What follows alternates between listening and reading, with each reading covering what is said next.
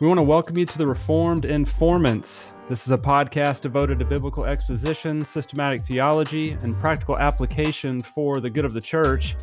I'm Lance Burrows along with TJ Daugherty, and we are the Reformed Informants.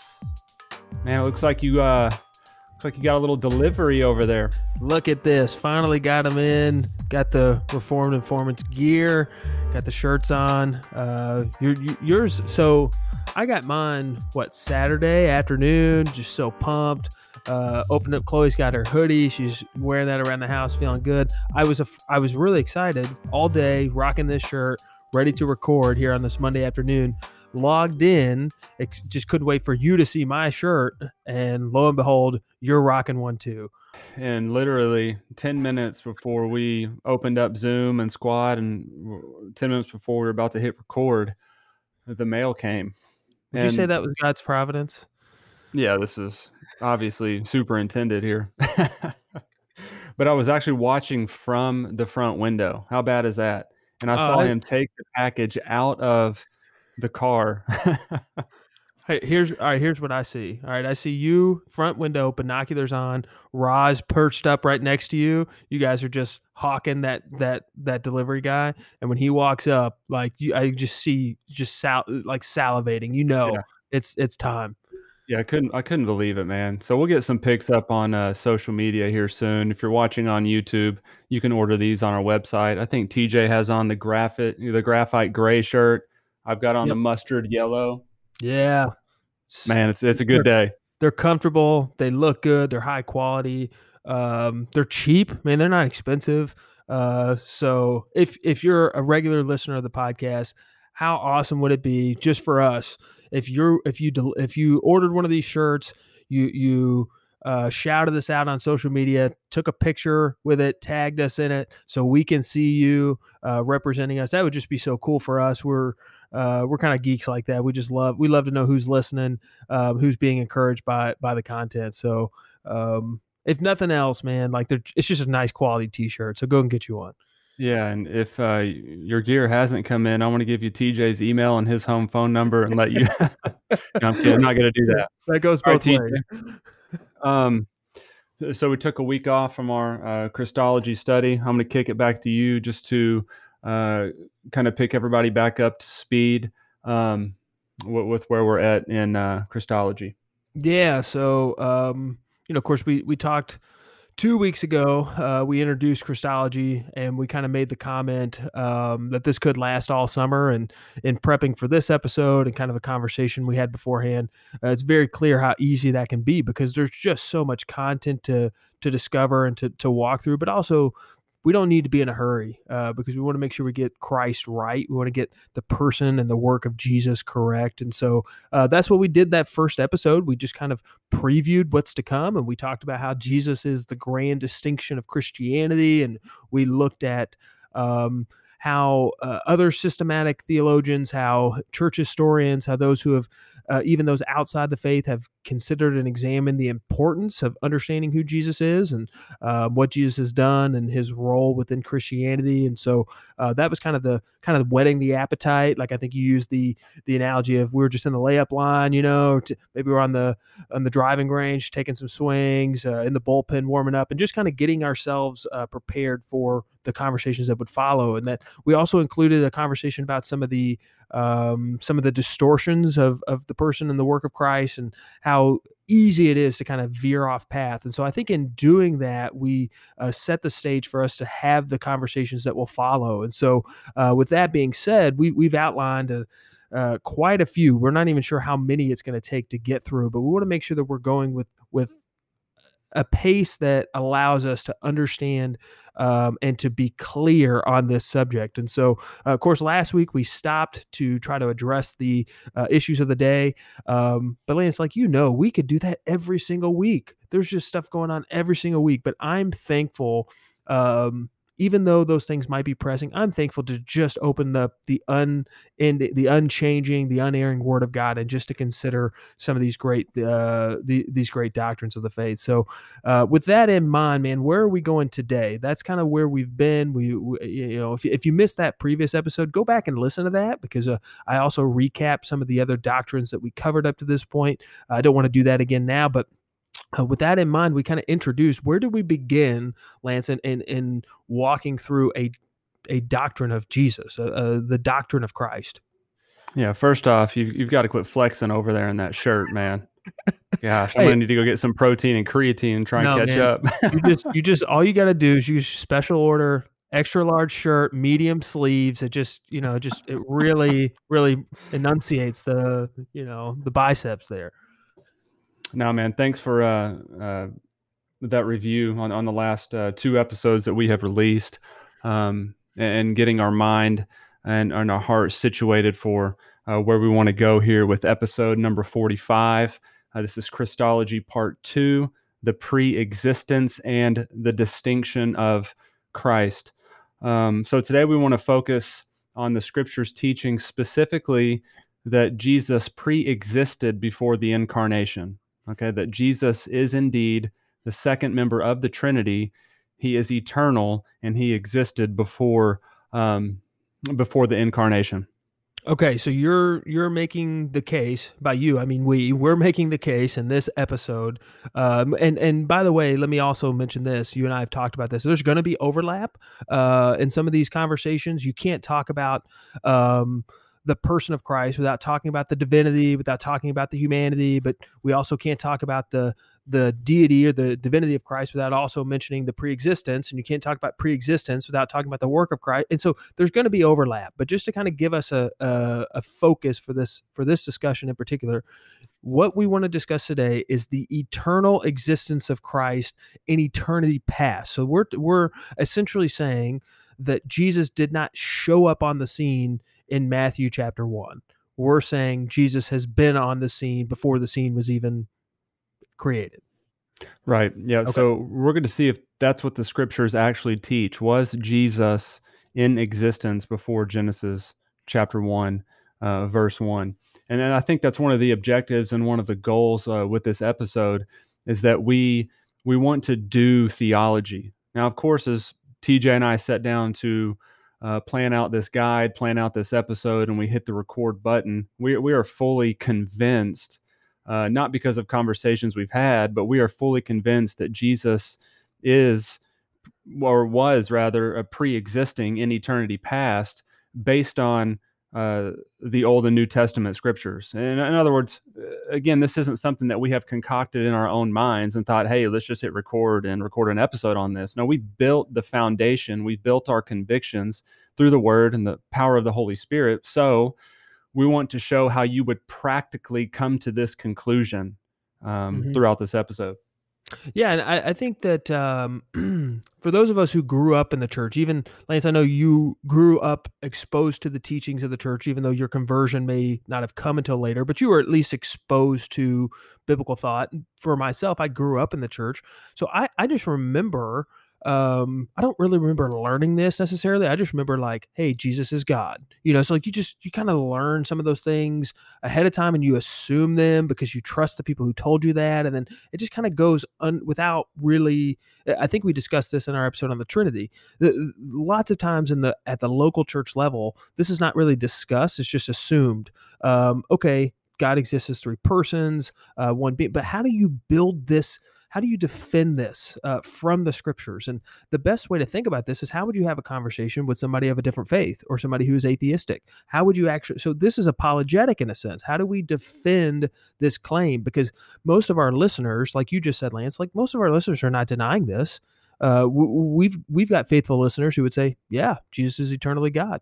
Next question. But we want to slow down and say, how do we get to that point? So I think that lends to your conversation here. Part of the objective is we want to do theology. We want to examine the Scriptures and be able to build a doctrine of Christ and answer this question adequately. And then in addition to that, I think we want to ask the question, how does this, coming from the scriptures, how does the eternal existence of Christ, how does that relate to the Trinity, as we've discussed before? But then also, how do we apply this to ourselves today? What does this matter? Why are we doing this theology today? So I think that kind of lays out our goal and our aim for this episode. Fair to say? Man, that's good. I've got nothing to add to that as usual.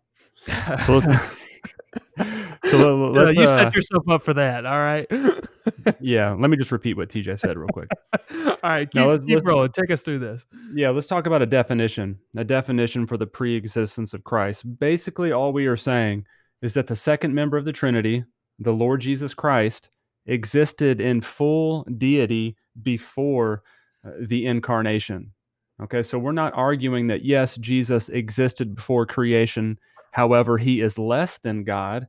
We are arguing that Jesus existed before the creation of the world eternally, and he is equal to God. Okay, he's the second member of the Trinity, the triune God that we've talked about on the previous episode. When you say, let me just leave no stone unturned here. Can you define and unpack a little bit what you mean by the incarnation, just in case somebody doesn't recognize that? So you were making the case that Jesus existed in his deity before the incarnation. What's that word, incarnation? Yeah, the incarnation deals with the virgin conception and birth of the Lord Jesus Christ, as recorded in Matthew chapter 1, Luke chapters 1 through 3. We're talking about when God the Son took on human flesh, Philippians chapter 2, that you'll be preaching through soon, that God took on human flesh and became a man. He actually lived as a man in this world. That's what we mean by the incarnation. But we're advocating that Jesus existed long before that. Right. So in other words, when Jesus in John chapter 1 says Jesus tabernacled or dwelt among men, we're saying this was not the beginning of Jesus's existence. That's essentially where we're going. Yeah, that's good. I've got a quote here on the guide. I can't even remember where I got it from, but this is how important the preexistence of Christ is. Understanding the preexistence of Christ determines how one thinks about the theology of God and the entire realm of salvation. Now, that is a loaded quote there. In other words, the thinking upon and understanding and knowing and being convicted of the preexistence of Christ ultimately determines how you think about God, how you think about the Trinity, and also how you think about the entire realm of soteriology, or the entire realm of salvation. Because we have a major problem if Jesus did not live in eternity past, or he did not exist in eternity past. We have an issue. You want to speak on that? Yeah, I mean, I think you've explained that well in I think connecting to the other doctrines. We've said this before, that every time we develop a doctrine, we have to recognize that it is part of a system. And I know that if you've been with us from the beginning, you're probably sick of me saying that, but systematic theology is just that. It's all interrelated. And so if you have a misunderstanding of the person of Christ, especially in his pre-existence and his eternality, in his deity as part of the Trinity, if you misunderstand that, then how in the world can this non-eternal being satisfy the eternal wrath of God against an eternally holy God because of a sin committed by man? Like, it all has implications. And so we've said this from the beginning. Our doctrine of Scripture informs how we interpret and how we apply things, and our doctrine of the church is going to affect our doctrine of the last things, and all of these things go together. And so that's why, as you mentioned, understanding this determines very much how we understand God, how we understand the Trinity, how we understand salvation, because they are interconnected. Yeah, that's good, man. The details, as we said 2 episodes ago in Christology Part 1, the details truly matter. Mm-hmm. Now, quickly, we're just going to we're going to sprint through some objections to the pre-existence of Christ. There are some ideas and some thought out there that has circulated through the centuries, with people trying to advocate that Jesus really didn't pre-exist. Of course, we expect that from the cults. We expect that from Mormonism and Jehovah's Witness, but there are people that would argue maybe even to be Christian, that would say that Jesus does not or did not pre-exist. And we want to slap on those thoughts and on those books a red flag, saying, "Well, this is completely unbiblical, and we cannot stand for this." In other words, before you run through those, I'm gonna let you kind of give that flyby because I think you prepared well for that. But in other words, what we want to what in doing this, what we want to say is this is not necessarily a pre-assumed or understood or widely accepted thing, right? Like there are those in Christianity, or at least under the umbrella, who claim Christianity who might disagree with this, and so we are essentially going to make a case, and in doing that, we're demonstrating, hey, there are some who would disagree, and we want to show why that's wrong. Yeah, that's good. That brings us up to these objections here. Now, first off, objection number one is that the pre-existence of Christ is incompatible with naturalism. All that is saying is that there is no way that this could be possible. There is no way that this could happen. Like we talked about in Christology Part 1, when we were looking at heretical views of Christ, Bultmann argued that essentially that Christ is mythological. He's some sort of a fantasy, that it isn't, that Christ isn't literal. And so the preexistence of Christ can't exist in a naturalistic world, or that type of worldview. Anything you want to add to that? No, man, that's good. Keep rolling. Yeah. Objection number two is that a majority of people have just misread the New Testament. In other words, the Apostle Paul, the writer and author of Hebrews, and even the Synoptic Gospels, they really just don't teach that Jesus pre-existed. And I would completely disagree with that particular view and that objection. I think there's plenty of evidence within those texts. I mean, we could think of Hebrews 1 and just right off the bat that blows this objection out of the water. But the idea is that, look, people for centuries have been misreading what the New Testament has said. People have just been misreading it. which comes into, as we've said before, the doctrine of hermeneutics, right? How we interpret and how we work through. And so in establishing our interpretive method and how we're going to read the text for what it says and try to understand authorial intent and all of those things, we would be able to respond to this objection by pointing to text and say, nope, this is actually, in fact, how it is to be interpreted. So I think that all that plays to the track record that we hope to have established prior to this.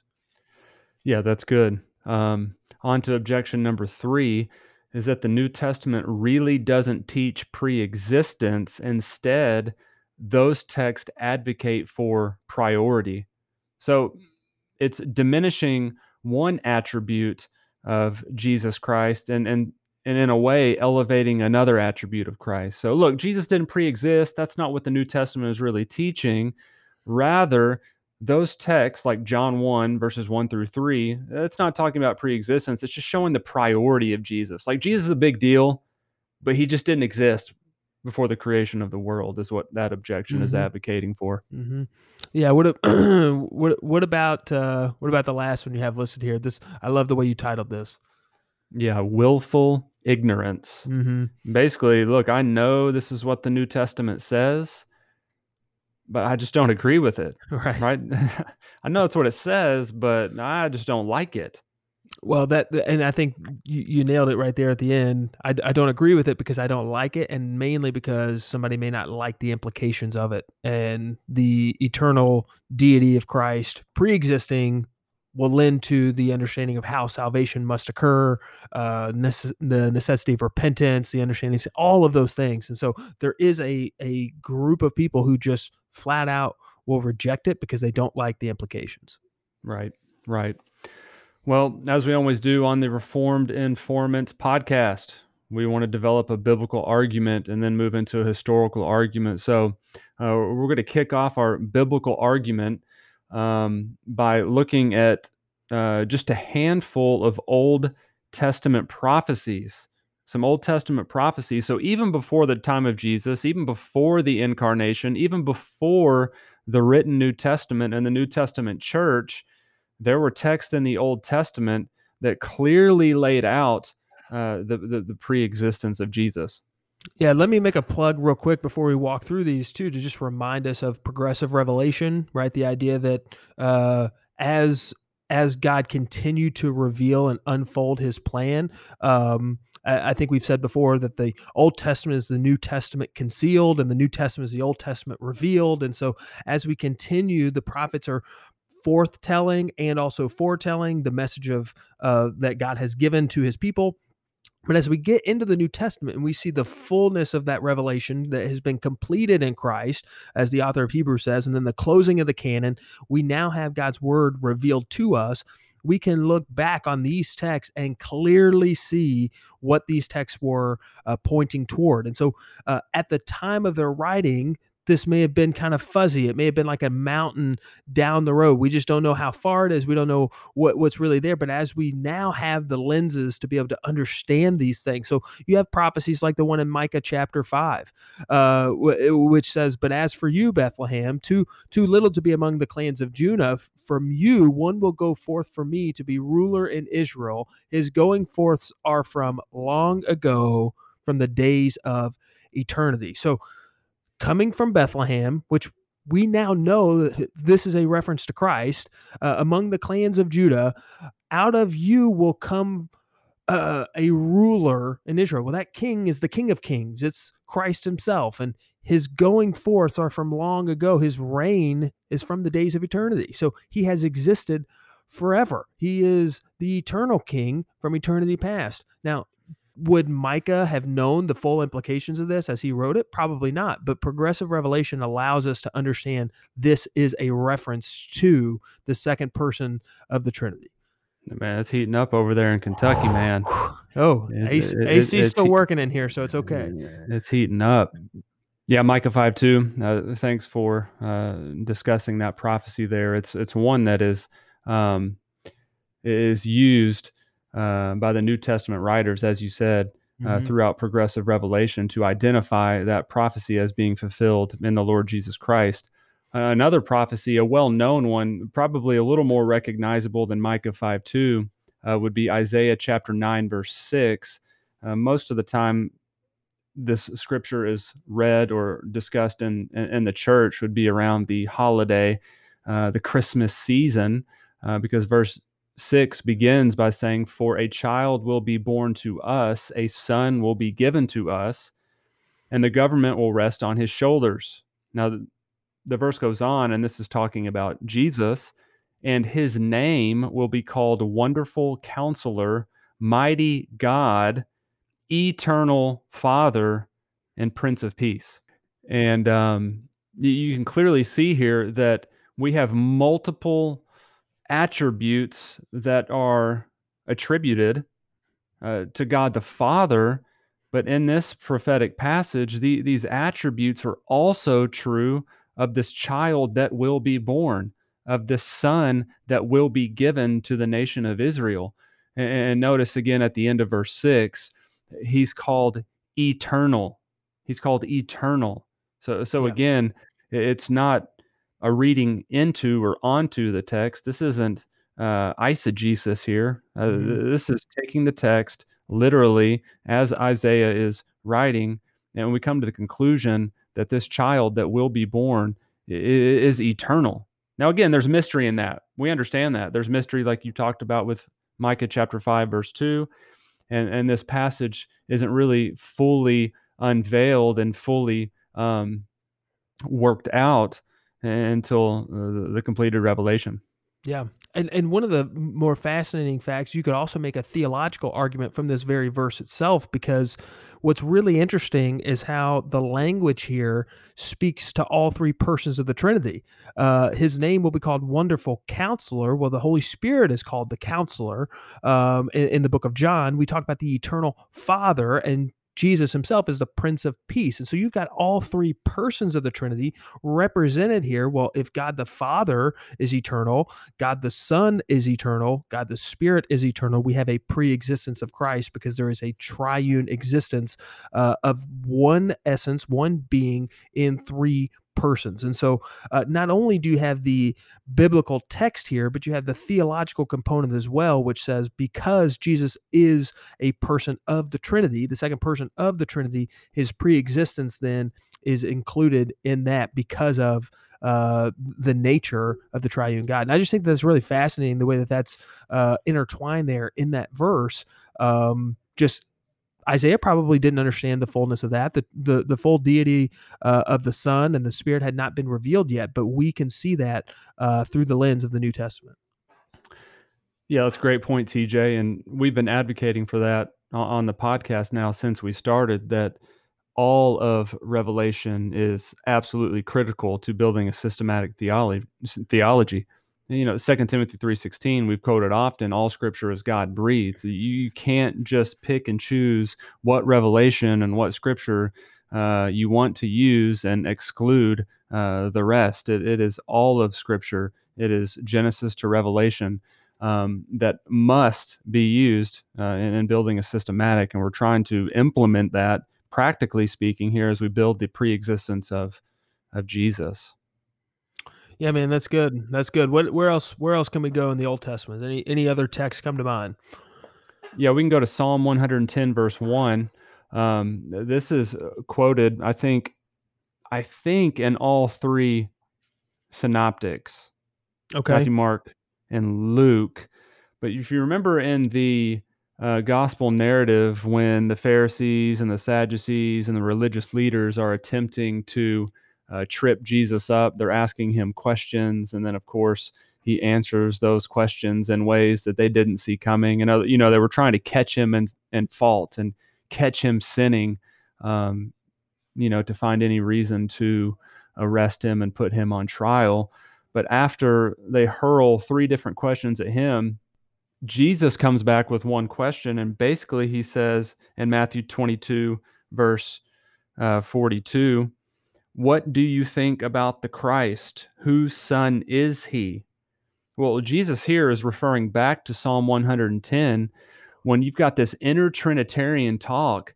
The Lord says to my Lord in Psalm 110, verse 1. So here we have a distinction between God the Father and God the Son, both of them called Lord.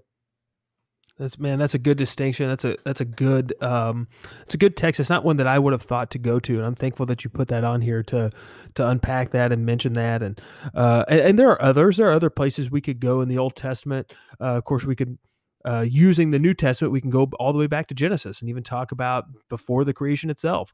But I do think that it's important for us to realize and to recognize that this is not a new idea or a new concept when we get to these New Testament passages. Even though the New Testament passages bring clarity to the Old Testament, they don't bring something new. They just allow us to understand it a little bit better. Yeah, man, that's good. So moving into the New Testament, what we want to unfold here is this idea of God the Father sending Jesus. God the Father sending Jesus. So what's implied here is that Jesus was with God. Well, with God when? In eternity past is what we've been arguing for. So there are multiple references that unpack this idea of God sending Jesus. You can even think of John 3:16 and verse 17. You can include in that as well, that God gave, or that God sent his only Son. And then verse 17, for God did not send the Son into the world to judge the world, but that the world might be saved through him. So even in the opening portions, the opening chapters of the Gospel of John, and you see this play out more in John's Gospel, again, this idea that God is sending Jesus forth. God is sending, he's sending, he's sending. Yeah, that idea. John is very prevalent. That idea is very prevalent in the writings of John. You mentioned Of course, John 3:16 and 17, John 5:24. He echoes the same thing. He talks about him who sent me, referencing the Father. 1 John chapter 4, verse 9 says, by this, the love of God was manifested in us, that God sent his only begotten Son into the world. And there's an eternality to this, because the plan, as we've discussed previously on our episode on the divine decrees, the plan for God to send the Son was not a reaction, right, to the world. It wasn't a misstep and so Adam messed up, and now God's got to fix it. And what's he going to do? And he's like, oh, okay, well, I guess I'll just think of something. Oh, why don't I just create the second person and send it? Like, no, we've discussed this already. This was the plan from the beginning was to send the Son. And so the sending, or the going forth from the Father, indicates a pre-existence and an eternality just by his own nature. Luke chapter 10 says the same thing. He who rejects me rejects the one who sent me. And so Jesus is frequently referencing this throughout the Gospels. It's a very repeated theme, and it in and of itself, it argues and suggests that Jesus was eternally with the one who sent him. Yeah, I like what you said about the eternal plan of God. And I think that is implied here to some degree, even in the verses that we talked about from John 3 and John 5. Jesus notice he is consciously aware of being sent. This is Jesus doing the talking here. It isn't as if, Jesus all of a sudden came to be in the womb of Mary, and then as he's growing up, he's like, whoa, wait a minute here. Mm-hmm. Whoa. It's not like Jason, like Jason Bourne, right? Like he's trying to figure out why he's there. What he's like. That's good, man. That's good. He knows. Keep going with that. Sorry to cut you off. Well, I can't stop thinking about Jason Bourne now. Yeah, but I mean that is a good illustration, minus all the action, except for Jesus, tossing and turning tables in the temple. Yes. Sorry, man. I don't know why. I just pictured Jason Bourne like waking up from his slumber and trying to figure out what's going on. No, but I like the point that we're going for here, is that Jesus was aware of the divine plan and the rescue mission that he was sent on. This isn't something that he was awakened to, or something that had to be told to him by his family or by his friends, or a message passed along from the disciples. Mm-hmm. This whole idea of Jesus being sent, again, was planned and orchestrated within the triune God in eternity past. And Jesus is now playing out that role in the incarnation, which we'll discuss later on in Christology. Yes, and I love what you said there, man. Like this was established within the triune God. So Jesus was a part of this covenant of redemption, as we've discussed before, and we will definitely unpack later down the road when we get to soteriology. But Jesus, along with God the Father and God the Spirit, there was the determination that he would go. And so, yes, the Father sent, but the Son went willingly because the Father had sent him, and they had the same will in order to accomplish that which he came to accomplish. And we'll get to that also.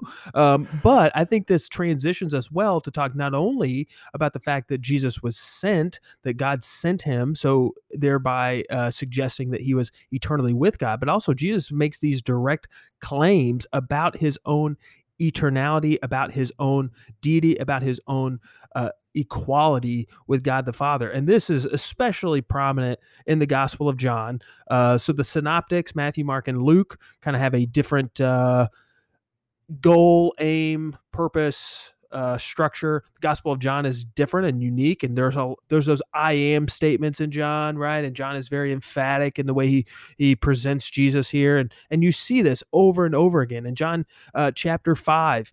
For this reason, in verse 16, John writes, "For this reason, the Jews were persecuting Jesus because he was doing these things on the Sabbath." So he was causing trouble, and the Jews hated him. But he answered, Jesus responds and says, "My Father is working until now, and I myself am working. For this is the reason, therefore, the Jews were seeking all the more to kill him, because he was not only breaking the Sabbath, but more importantly, he was calling God his own Father and making himself equal with God."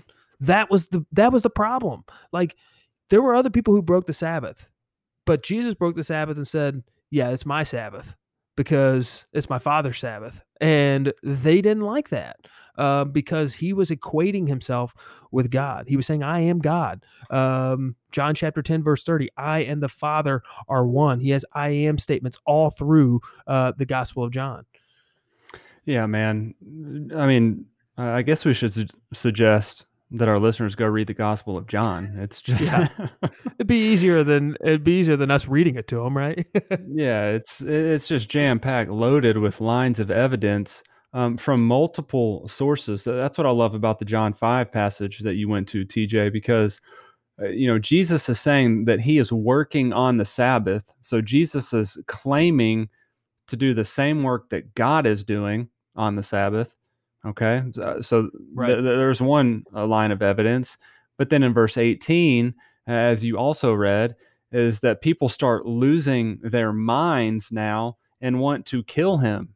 And they want to kill him because they understand that he just made the claim to be God. He's calling God his own father, making himself equal to God. Like, let's kill this guy because of the claims that he's making. So the evidence is there, like you said, from Jesus, but the evidence is also there in the unbeliever's reaction, Mm-hmm. which I love about the Gospels, man. The Gospels are never afraid to show the reaction of other people. Yeah, you mentioned John 10:30. You mentioned the I am statements. Another a great line of evidence from the Gospel of John would be verse 9, when Jesus says, "He who has seen me has seen the Father." So if you have a correct understanding of who Jesus is, then you have a correct understanding of who God is, because Jesus is God. And so all of this is building on our claims that Jesus was pre-existing. Yeah. If he is indeed God, then he was in existence before Genesis chapter 1, verse 1. Right. And that's, you mentioned there John 14 with verse 9. I also love John chapter 8 when Jesus makes that emphatic statement, before Abraham was, I am.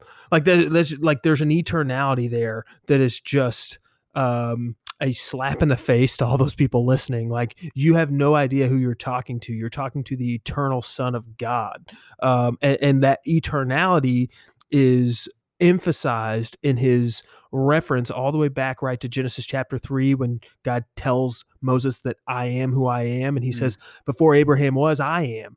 And he's claiming the same eternality that God the Father claims in Exodus chapter 3. And in saying before Abraham was, he's suggesting that Abraham had a finitude, right? Like that Abraham had a particular existence. He existed in a window of time in history. He says before Abraham was, he doesn't say before Abraham was, I was. He says before Abraham was, I am. I have existed. I continue to exist. I will exist. And there's such power in that simple English phrase, I am. And Jesus was not shy about bringing that out. Yeah, one of my favorite references, and I think one of the most definitive statements that you will find in the New Testament, is John 17:5. Jesus in the high priestly prayer, he's praying to God, and he says, "Glorify me with the glory that I had with you before the foundation of the world."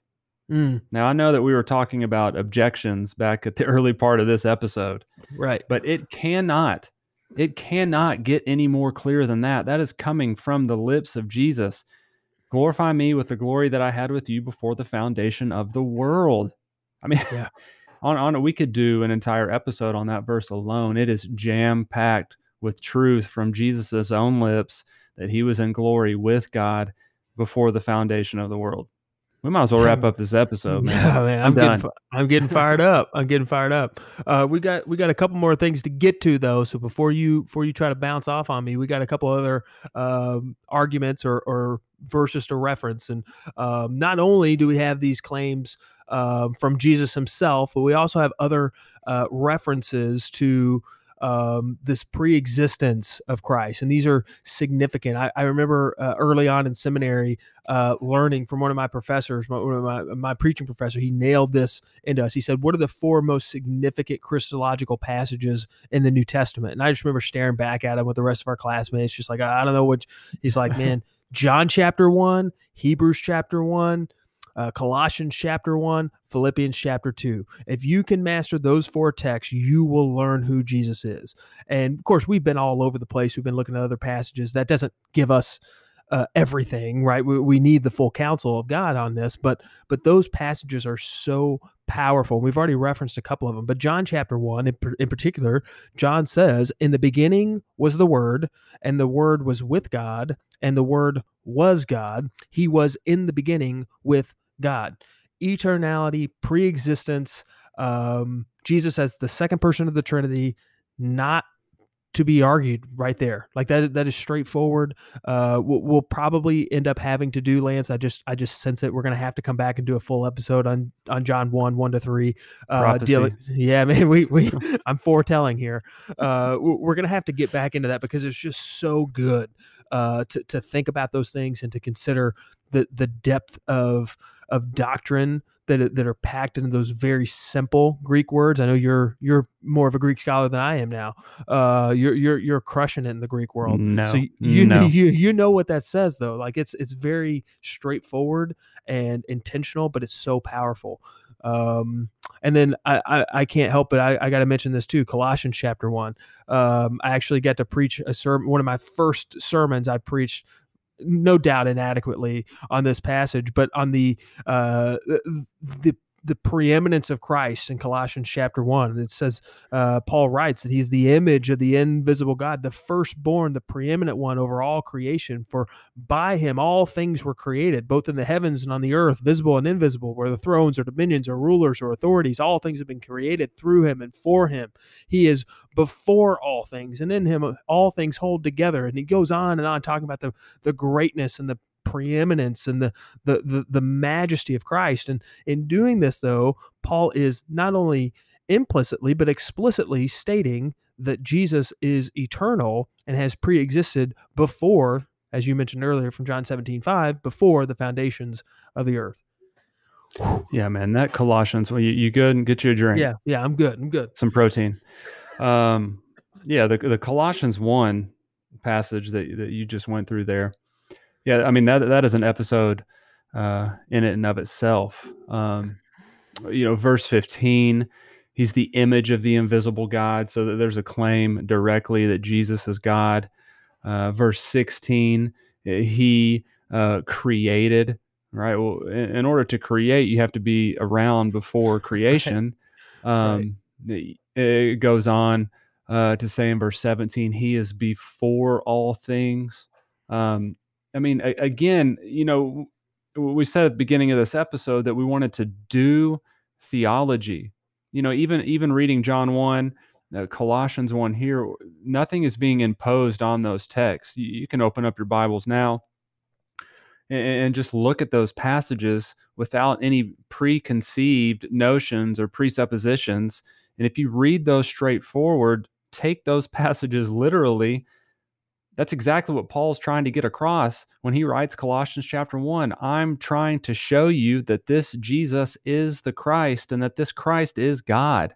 Man, I wish we had TJ's sermon where we could play some clips of that right now. I can't even imagine. What year was that? You can remember? imagine. Yeah, it was 2015. I was fresh out of seminary, and yeah, it was fine. It was fine. I still had hair, no beard, so no power. Well, then we reject that. Then you're not walking in the Spirit. Oh yeah, that's too good. Man, I think that we've adequately considered those texts, and I hope that for those listening, none of that was new to you, but I hope that if you were pressed on this, you would be able to do the same thing and say, hey, where can we go to defend this claim that Jesus is eternal, and that he has existed before the foundations of the world, rather than just assuming, because that's what we learned in Sunday school. I think that that's how many of us might approach this question. And so this has been such a good, fresh reminder for me to just consider the depths of these passages, which oftentimes, man, we read these things, and because we kind of intuitively believe them and know them, we just gloss over that stuff sometimes. Like, man, this is powerful stuff, and it's supernatural stuff, right? Like, it's miraculous stuff, and we can't miss that. But let me kind of shift us into the last kind of line of argumentation. So when we consider the New Testament, we discussed this, especially last time. We talked about all these distortions and misrepresentations of Christ, and we talked. I believe it was the Paul Washer quote, right, that talked about how some well-meaning, well-intentioned Christians left no room for mystery. And so you had these heresies and these distortions and these problems with Christ, the person of Christ, and how the church understood the person of Christ. And so what began to happen was, even though the text of Scripture is authoritative, the text of Scripture is the only standard of truth, there began to be councils that would meet. Could you kind of, in a very brief way, summarize what a council was and what that looked like and what the purpose of them was? Yeah, that was a good intro, talking about heretical views of Christ, or even other issues that would come about throughout the centuries. So you would have the major and influential true Christian church leaders that would get together, search the scriptures like the Bereans, and they would seek to identify the scripture's teaching in to refute rather those false teachings, and sometimes major false teachings and heresies that were circulating the ancient world. So we talked about before on the podcast the Nicene Creed, the Chalcedonian Creed. We're talking about 4th and 5th century creeds that were responses to heretical views of Jesus. People were tampering with the hypostatic union. There was some issues concerning the Holy Spirit, things of that nature. So you would have people that would rise up and they would formulate these creeds, they would formulate these confessions and these doctrines as the official stance of the true Church of God. I have no idea if that's where you wanted me to go with that, but I'm going to kick it back to you. I don't know if that's where I wanted you to go with that either, but I appreciated it. So we're sticking with it. No, I'm, in all seriousness though, man, like that's what I want us to see, and I'm really appreciative of how you kind of outline that for us. But what I want us to see is that Christians in these early centuries took seriously the conversation that we're having today, and they took the time to, with intentionality and with very much with a lot of specificity, specific words to capture the essence of the doctrines that we're espousing today. And so we have those in written form today, and they are in and of themselves not authoritative, right? The creeds don't. That's a good point. The creeds don't tell us exactly what we must believe, but what the creeds do tell us is how the early church understood. And these creeds, by the way, are ecumenical creeds. These are the ones that the whole church, this is not like the Presbyterians or the Baptist or the Lutherans. Like, this is before the denominations of the later centuries. This is what the church agreed upon to say, this is what the scripture says, and we are going to base our understanding on the scripture. So the authority is in the text of scripture, but these are creeds which espouse, kind of in the same ways that we do today with confessions and creeds. These are our interpretations of them. Does that make sense? Did I explain that adequately? Oh yeah, I guess. The record button's on, so we'll just have to go with it. Just leave it, I guess, and just deal with the hate mail when it comes in. Yeah. All right. Well, as we've kind of prefaced this, let's look at a couple of the creeds. So you mentioned the Nicene Creed. So this was in 325 AD, a very significant, the first of the major creeds that came out in a formal manner. But the language of this creed speaks of the belief in one Lord Jesus Christ, the only Son of God, begotten from the Father before all ages. So there's an eternality that is attached to the Son of God. Now, it goes on to explain in great detail many of the other discussions that we will have here in future episodes, but that's where I would focus, is that the person of Jesus Christ existed before all ages, before time began. Yeah, that's good. Go back, Google Nicene Creed, read it, and you'll see all the text, not just some of the bits and pieces that we're pulling out here. Yes, yes, The that's good. Athanasius Creed from the 5th century. It says, "But the divinity of the Father, Son, and the Holy Spirit is one. Their glory equal, their majesty co-eternal." Mm. Co-eternal. So again, you've got the 5th century church that's rising up, and they are affirming that Jesus Christ is eternal, which is what we've been advocating for on this episode. TJ, you want to do the Chalcedonian Creed?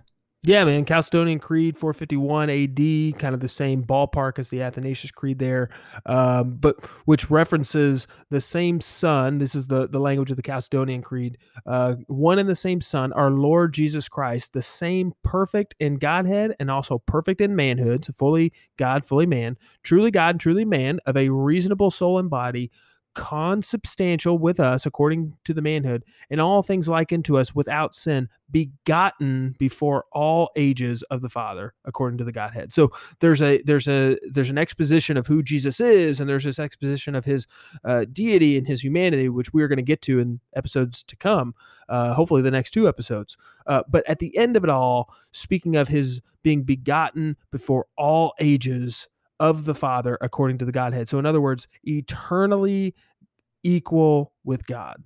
That's Yeah, man. that's the summary. Yeah, that's good.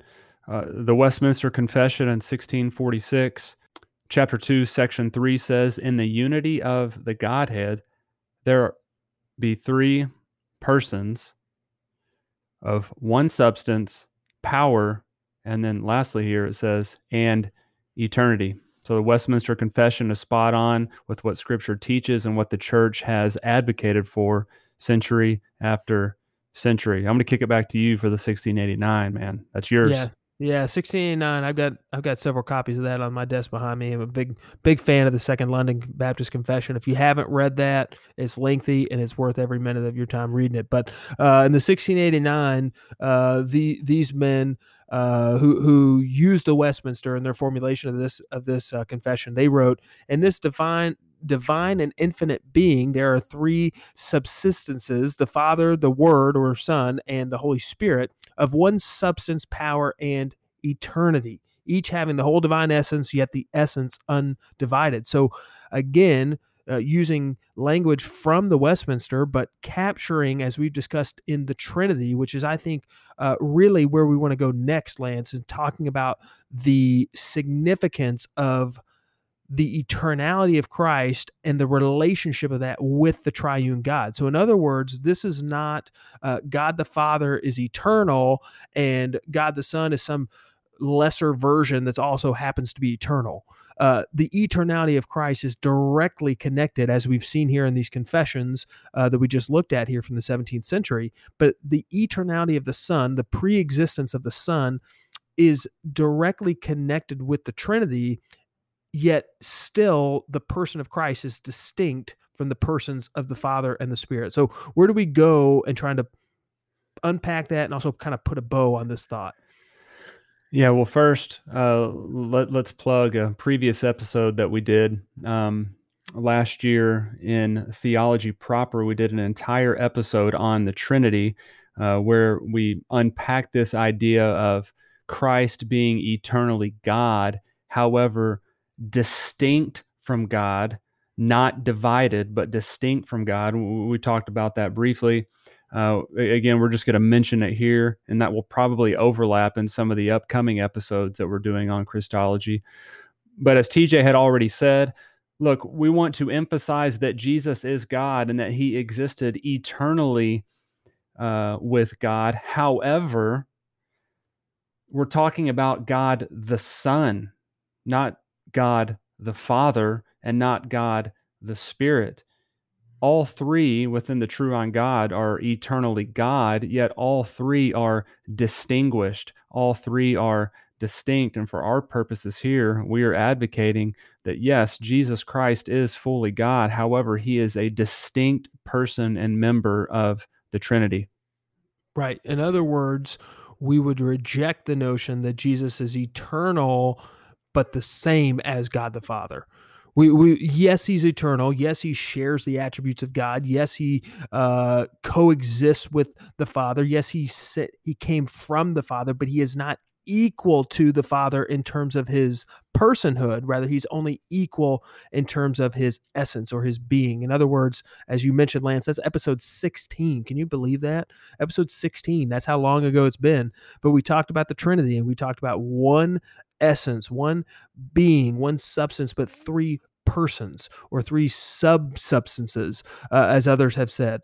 And to say that Jesus is distinct yet equal, he's eternal, shares the attributes of God, yet, as we've described before, he's not the same as the person of the Father or the person of the Spirit. Remember, we talked last week about that heresy known as modalism, and that picture of Clark Kent going into the phone booth and coming out as Superman, like that God the Father goes into the phone booth and comes out as God the Son. Like we are rejecting that theological position. We are saying he is eternal, he pre-exists, but he is distinct from the Father and the Spirit. Yeah, that's good. And of course, we're building that from multiple texts in the New Testament, that this isn't just found in one obscure passage, but some of the passages that we have mentioned already on this episode, we can go right back to John chapter 1, verse 1. In the beginning was the Word, and the Word was with God, and the Word was God. Verse 2, he was in the beginning with God. So here you've got, in just a few words, John advocating for Jesus being equal to God, yet being distinct from God. And again, that's not a difficult text to understand. It is a difficult text to fully grasp, but as far as the language is concerned, it could not be more straightforward. And that's a good distinction right there. It's easy to understand, difficult to comprehend, difficult to wrap your mind around, but yet still simple in its presentation. We've already talked about Colossians chapter 1, talking about the distinction there between God the Father and God the Son. We've seen it in Hebrews chapter 1. God, after he spoke long ago to the fathers and the prophets in many portions and in many ways, in these last days, God the Father has spoken to us in his Son, whom he appointed heir of all things, and through whom he made the world. And he is the radiance, verse 3 says, of his glory, the exact representation of his nature, and he upholds all things by the word of his power. When he had made the purifications of sins, he sat down at the right hand of the Majesty on high, having become as much better than the angels as he has inherited a more excellent name than they. The preeminence, as Colossians 1 talks about, but this excellency of Christ is highlighted here in Hebrews chapter 1. He's the radiance of the glory of the Father. He's the exact representation of his nature, and yet he's distinct. The Father made the world through the Son, and he's been appointed the heir of all things, and he upholds the world, the Son does, by the word of his power. And so there's a distinction that is made here between the Father and the Son. Yeah, man. Gosh, look, your homework, listeners, read all the Gospel of John, read Hebrews 1. Read your Bible. 1. But as we finish up this point, I do think there are some underrated verses and some overlooked verses that make this point of distinction between the Father and the Son in the book of Revelation. If you go to Revelation chapter 21, verse 22, the text says, "But I saw no temple in it." This is talking about the new heaven and the new earth. "For the Lord God Almighty and the Lamb are its temple." So we've got a distinction between God the Father and God the Son in Revelation 21, 22. If you go down to Revelation 22, verse 3, it says, "And there shall be no more curse, but the throne of God and of the Lamb shall be in it." Okay, so you've got this distinction between the two, even discussed in the new heaven and the new earth from the book of Revelation. So again, as we have advocated on the Reformed Informants from the beginning, all of Scripture unfolds the triune God. And in our case, for these episodes, we're trying to come to a biblical understanding of Jesus, and you have to apply all of Revelation to get there. Man, that's so good. I don't have anything else to add. Is there anything else we need to unpack before we jump to the initiative? I need to unpack more gear from the mailbox. I don't know why I put that on a tee for you like that. That was not scripted, by the way, for those of you who are wondering. That was not scripted. Okay, initiative, man. Takeaway for today. After having this conversation, I think it's just so important that we recognize the value and the significance of an eternal Savior.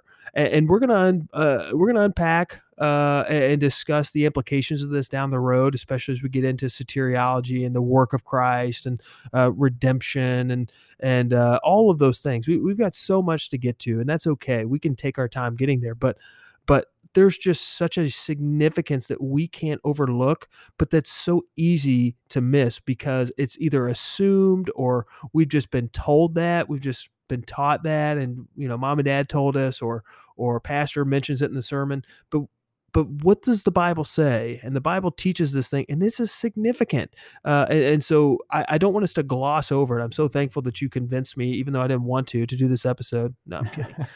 No, I'm so thankful that we did this because this was a good reminder to me that this is worth examining without just kind of saying, oh yeah, Jesus is eternal. Jesus pre-existed. Well, yes, but let's really think about that. That's a big deal. Thinking upon the pre-existence of Jesus and his eternality is comforting because, as we have discussed on this episode, Jesus didn't just halfway through his incarnation come to an awareness of this divine plan. And he's partaken in this divine plan since the beginning. He came to the cross to fulfill part of the plan, and then he is returning to fulfill all of the redemptive plan. And his pre-existence is just one part of that. And I'm comforted in the fact that this is the Jesus that we serve and that we worship day in and day out.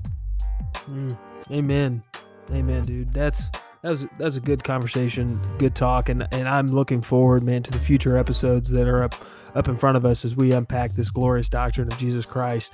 Listen, if you're not doing so already, I have no words for you, but make sure you subscribe to our podcast. Get on iTunes, click that little subscribe button, give us a 5-star rating. I know you listen every week. Just do that. You can also do that on our YouTube channel if you prefer that.